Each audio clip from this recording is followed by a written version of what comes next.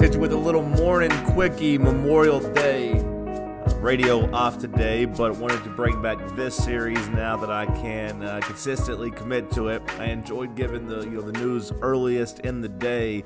Now, granted, it's a holiday, so we're going a little bit later than usual, or than I would like to in the future. But here we are with today's morning quickie. We'll do a couple of sports and some pop culture stories. The biggest story locally, the Lady Vol softball team loses Game 3 after a pretty dramatic Game 2 win in extra innings. In Game 3 was able to hit the game-tying home run in the top of the 7th, then turned around and lost it in the bottom of the 7th, so the season's over there. And for Tennessee basketball, I saw the story about Jordan Bone. Jordan Bone, this comes from ESPN Plus. Shout out to me being a sucker to pay, $5 a month, but whatever. Every now and then it gives me something that otherwise I don't see. And regarding Jordan Bone and his performance at the Combine, they wrote, Bone has helped himself in the pre-draft process by testing out as arguably the best athlete at the Combine, and he is likely to keep his name in the draft, sources told ESPN. He has some fans in the second round who like his combination of size, shot-making ability, and blazing speed, as well as strong passing metrics. So Jordan Bone looking like he will stay in the NBA draft. I know he said he's going to make his announcement the 29th, so it's 2 days away from now. But the feeling is that he has done enough at the Combine to warrant staying in. He told us all before, he declared that, hey, I am going to do everything I can to become a professional basketball player. His numbers at the Combine have really helped him, and it looks like he's staying in. Over the weekend in basketball, we had a really good Game 6 with the Raptors using a 26-3 run to get to their first ever NBA Finals. Kawhi Leonard has been the superstar, has been the playoff MVP. We'll see if he wins Finals MVP. But so far, he has been the playoff MVP as he has carried the Raptors to their first ever NBA Finals. I do wonder how DeMar DeRozan feels. Someone who, obviously came up short with Toronto every time in the playoffs. Him and Kyle Lowry couldn't get it done. They trade DeMar DeRozan for Kawhi Leonard and Danny Green, and next thing you know, boom, Raptors are in the finals. And like I said, I feel like Kawhi Leonard has cemented himself as one of the 3 best players in the world. I know you might be thinking, like, that's not really saying anything to say you're one of the 3 best, but, before the playoffs, he was kind of an afterthought for the most part. He laid low this season, was really good, but only played in he only played in, I believe, 60 games. They did a really good job of resting him, keeping him fresh, and it's paid off in this playoff run as he has been ridiculous.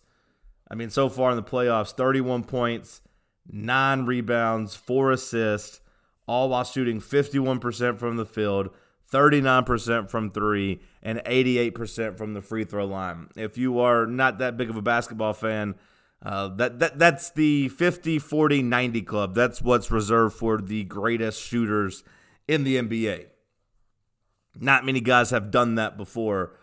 Kawhi Leonard's been flirting with it. He hasn't all the way gotten there, but I think we'll consider 39% from 3, 88% from the free throw line good enough as he's doing this in the playoffs, all while guarding some of the best players in the league. That series changed in the Eastern Conference Finals when Kawhi decided to guard Giannis.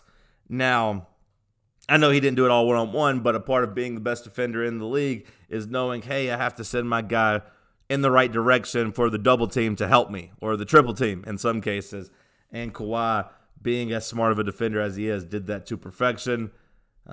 What he did against Giannis was the story of that series. 160 possessions, only gave up 30 points, 35% from the field, 1 of 7 from 3, and forced 5 turnovers. That was the difference in the series. Giannis was not the best player in the league. Kawhi has a chance to go ahead and cement himself as number 1 if he's able to knock off the Warriors. Keep in mind, a couple years ago in San Antonio, he had his group of Spurs up 22 in the third quarter against the Warriors. The first year Durant was there, and Zaza Pachulia closed out too closely, injured his ankle. Kawhi missed the rest of the series. Pretty much ended his time in San Antonio. He played like 10 games last year, so that was pretty much it. He has unfinished business in Golden State. He is a machine that just keeps talking about wanting to win. He has a chance to be the king that was promised. If he could knock off this Warriors team, I don't want to say by himself, because I do not think this series is as lopsided as other people are thinking. The Warriors are minus 310 to win the championship. That means you bet $310 to win 100. I like the Raptors at their value of plus 250. I think Kawhi is the best player in this series. I think that the Raptors having home court advantage is something that's just being glossed over. I think it's a huge deal. I don't think it's a hot take to say that Kawhi is the best player in this series. Like, Kevin Durant is going to miss the first couple games. He hasn't started basketball activities. He is still walking with a limp. I'm not certain that he'll even play in this finals. Now, maybe he comes back. I don't know, but I'm not certain. And I definitely ain't taking 80% of Kawhi, 80% of Kevin Durant over 100% of this Kawhi Leonard. Not happening. Steph's not as good as him. Steph can't give you both things on both ends of the court. He can't do that. I'd rather have Kawhi in this series. And then, of course, I'll take the next three Warriors. I'll take Steph, Draymond, Clay in that order if I'm drafting assets. But after that, I think you go to Kyle Lowry and Pascal Siakam. Like, I think that they are more even in this matchup than people are letting on. I'm not exactly ready to pull the trigger on the Raptors winning, but I will guarantee the Raptors win at least 2 games. Like, everyone talking about the Raptors are going to get swept or losing 5. I'm not buying that. The Raptors are winning at least 2 games. And I wouldn't be shocked if they won the series. I think this is a better matchup, especially without Durant, than people are acting. And I'm working under the assumption that Durant is missing at least the first 2 in Toronto. The opening, game 1 line is a 1-point spread, I believe, going back and forth between the Raptors and the Warriors being favored. I like the Raptors to win game 1, and then I think you will have a different conversation surrounding this series, because I think Golden State has thrown everyone off their scent when it comes to them being just fine without Durant. Yeah, they won game 6. They were able to beat Houston. Houston is known for choking, right? Chris Paul, James Harden can't win the big one. Chris Paul, James Harden arguing with each other on and off the court after and during game 6. And then they go to play Portland, and that series had 184 minutes in it. Portland led for 101 of them. Golden State was able to make the plays to win, don't get me wrong, and that deserves praise. And that's kind of the old Golden State philosophy. But at the same time, Portland is pretty much just Dame Lillard and CJ McCollum and then a bunch of scrubs or a bunch of replacement-level players. You're not going to be able to sleepwalk or play with fire, get down double digits against the Raptors, and then expect to flip a switch. I like the Raptors in this series to keep it close, maybe even win it. Excited to see what Kawhi Leonard can do. Let's hit a quick NFL story. Like I said, I'm going to try to get you something from almost every sport. It won't be every time, obviously, but if it's there, I'll give it to you. In the NFL, new Patriots tight end Benjamin Watson is facing a 4-game suspension from, quote, treatment from when he thought he was retired. He says, after my contract expired last March, I told my doctors I'm done. I'm finished playing. I then went through a series of medical tests and was presented bioidentical testosterone cypionate to assist in healing my body and mind. Says I took it thinking I was done. Then I got the itch to play.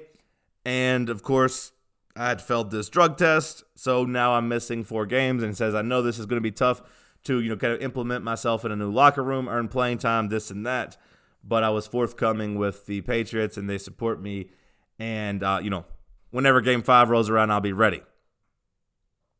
Ben Watson's going to play a big role for the Patriots at some point. Gronkowski gone. The Patriots are going to need a playmaker at tight end, or at least someone who could take a linebacker down the middle of the field like Gronk does. Although with the Patriots, they're not worried about the first 4 games of the regular season. They're worried about how you feel when you get to December, right? I mean, the year that they won the Super Bowl, Tom Brady was suspended 4 games. Looked a lot fresher in the playoffs. I'm sure the Patriots are okay with this. Packers legend Bart Starr died on Sunday. Dead at 85. Obviously before my time, but a legend of the game that you grow up knowing the name of, Bart Starr, passes away. And then I saw a funny headline of Donovan McNabb, who is making the case that he is a Hall of Famer.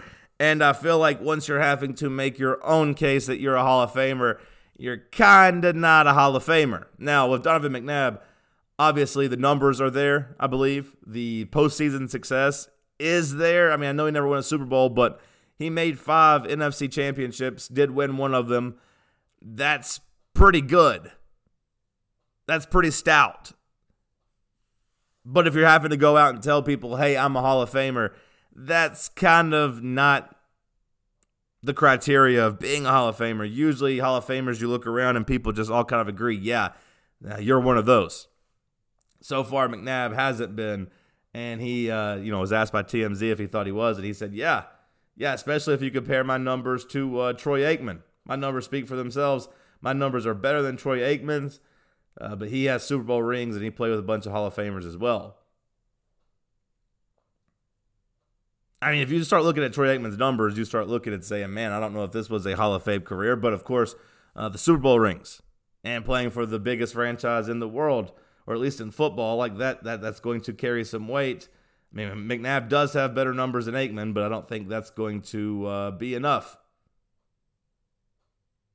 Last NFL news, apparently, if you've always wondered who the fastest person in the NFL is, there's going to be a race coming up soon, as an event called 40 Yards of Gold is setting up a single elimination tournament to determine who the fastest player in the NFL is. There will be an offensive and a defensive division, and then the champions will race against each other. Some household names like Alvin Kamara will be there. Mark Ingram, for some reason, thinks he's going to win. That one seems weird to me. But Ted Ginn has been the cockiest, saying he's going to win, even saying he'll put $10,000 up of his own money. Says he's been running light pole to light pole his whole life. If you are a Titans fan, Kevin Byard is going to be in the defensive division. So we'll see. This is a cool idea. They've announced matchups, but they've not really announced all of them at the same time. So it's been a weird way to kind of track this, but keep an eye on it. 40 Yards of Gold. A couple of college football stories before we hit the pop culture. Urban Meyer was asked about coaching, and he wasn't very firm in his stance that I'm retired. Now he said, hey, look, I'm going to say the same thing I've always said. I think I'm done coaching. AKA, if the USC job opens up this summer, yeah, Los Angeles will be fun. I'm working with Matt Leinart and Reggie Bush. That'll be cool. I'll go coach their school. Living in Southern California, that'll be cool. Getting USC back to where they belong, I could add that to my resume. I mean, that would be a really, really good resume, right? One at Florida, one at Ohio State, one at USC. That would be 3 pretty big schools to do that at. Urban Meyer had the chance to kind of shut it down, and he just said, nah, for right now, I'm done. Basically, it's like if the right opportunity presents itself, I'm down for that. So just keep an eye. We'll see if USC or Notre Dame opens up in the next couple of years, how quickly Urban Meyer says yes to that. Some sad news in the SEC as Auburn play-by-play man Rob Bramblett and his wife died in a car accident Saturday evening in Auburn. The college football world was mourning and shared this iconic call of the greatest end to a college football game of the last decade, maybe ever. I don't know. I don't want to go that far back, but I do feel comfortable in saying this is by far the biggest of the last decade, the kick six. 56-yarder. Does not have the leg. And Chris Davis takes it in the back of the end zone. He'll run it out to the 10, 15, 20, 25, 30, 35, 40, 45, 50, 45. There goes Davis. Oh, my God. Davis is going to run it all the way back. Auburn's going to win the football game. Auburn's going to win the football game. He ran the missed field goal back. 9 yards. They're not going to keep him off the field tonight. Holy cow!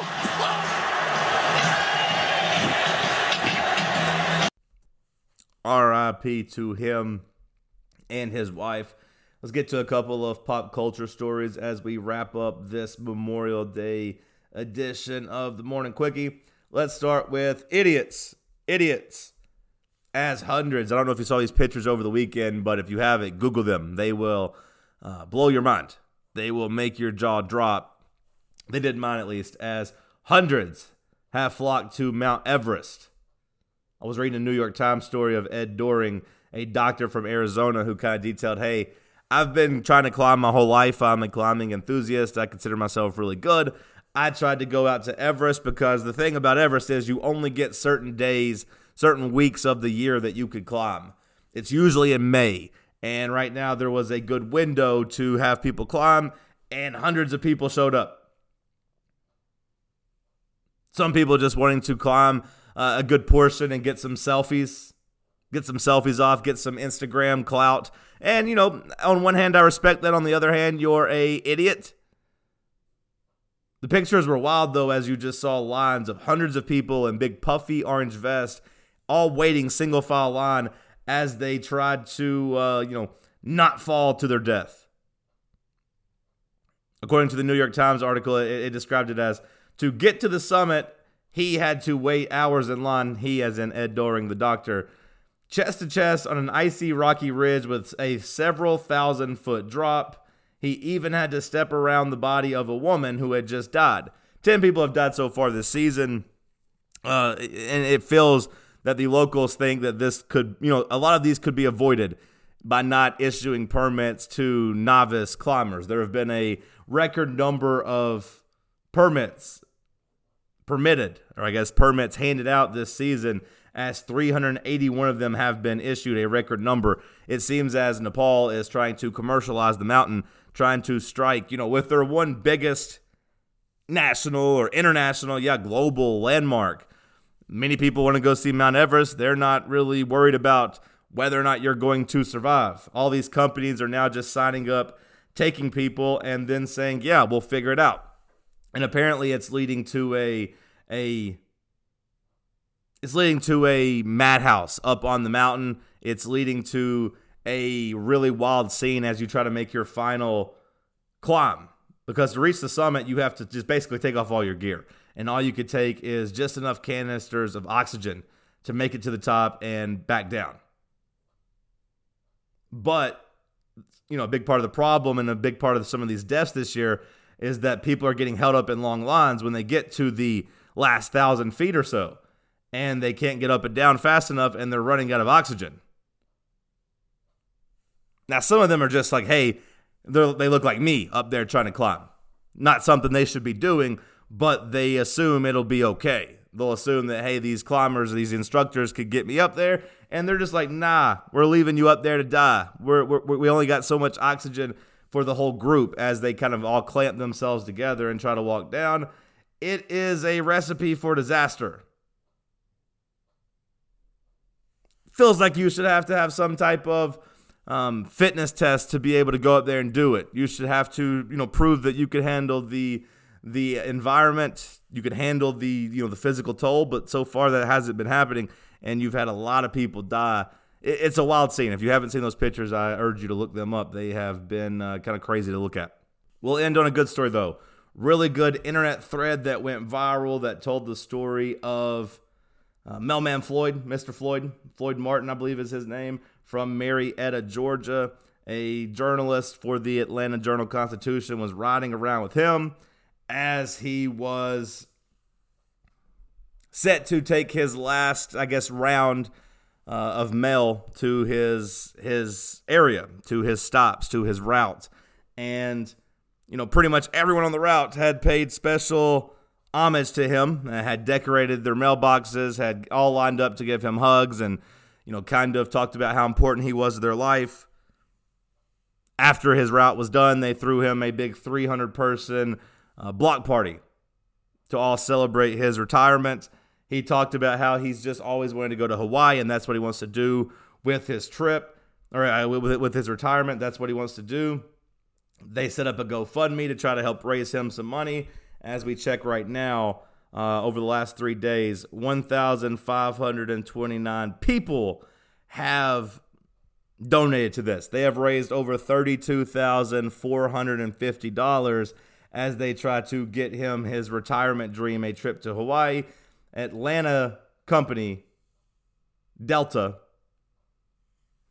steps up and says, hey, don't worry about it. We got this. Use that $32,000 for spending money. Delta's like, hey, it might be good PR. I don't know, but it's a good gesture either way. And you love seeing it happen to good people. Delta tweeted back to the thread, a trip to Hawaii is the perfect way to celebrate a wonderful career. We'd love to take care of Mr. Martin's flight. Let's connect on the details in DM. So Mailman Floyd is getting his trip to Hawaii, and he's going to have some spending money. Google the story. It's a long thread of tweets of all the impacts he has made on lives. Well worth the read. I've seen a lot of people talk about crying, their allergies acting up, tearing up. It was a inspiring thread. Much better than the idiots all lining up to die on Mount Everest. All right, that's it for Memorial Day. Talk Sports goes live at noon on Tuesday. I'll try to get this bad boy out on Tuesday by 7 o'clock as we try to be the first people to hit you with a story to kind of wrap up the day before.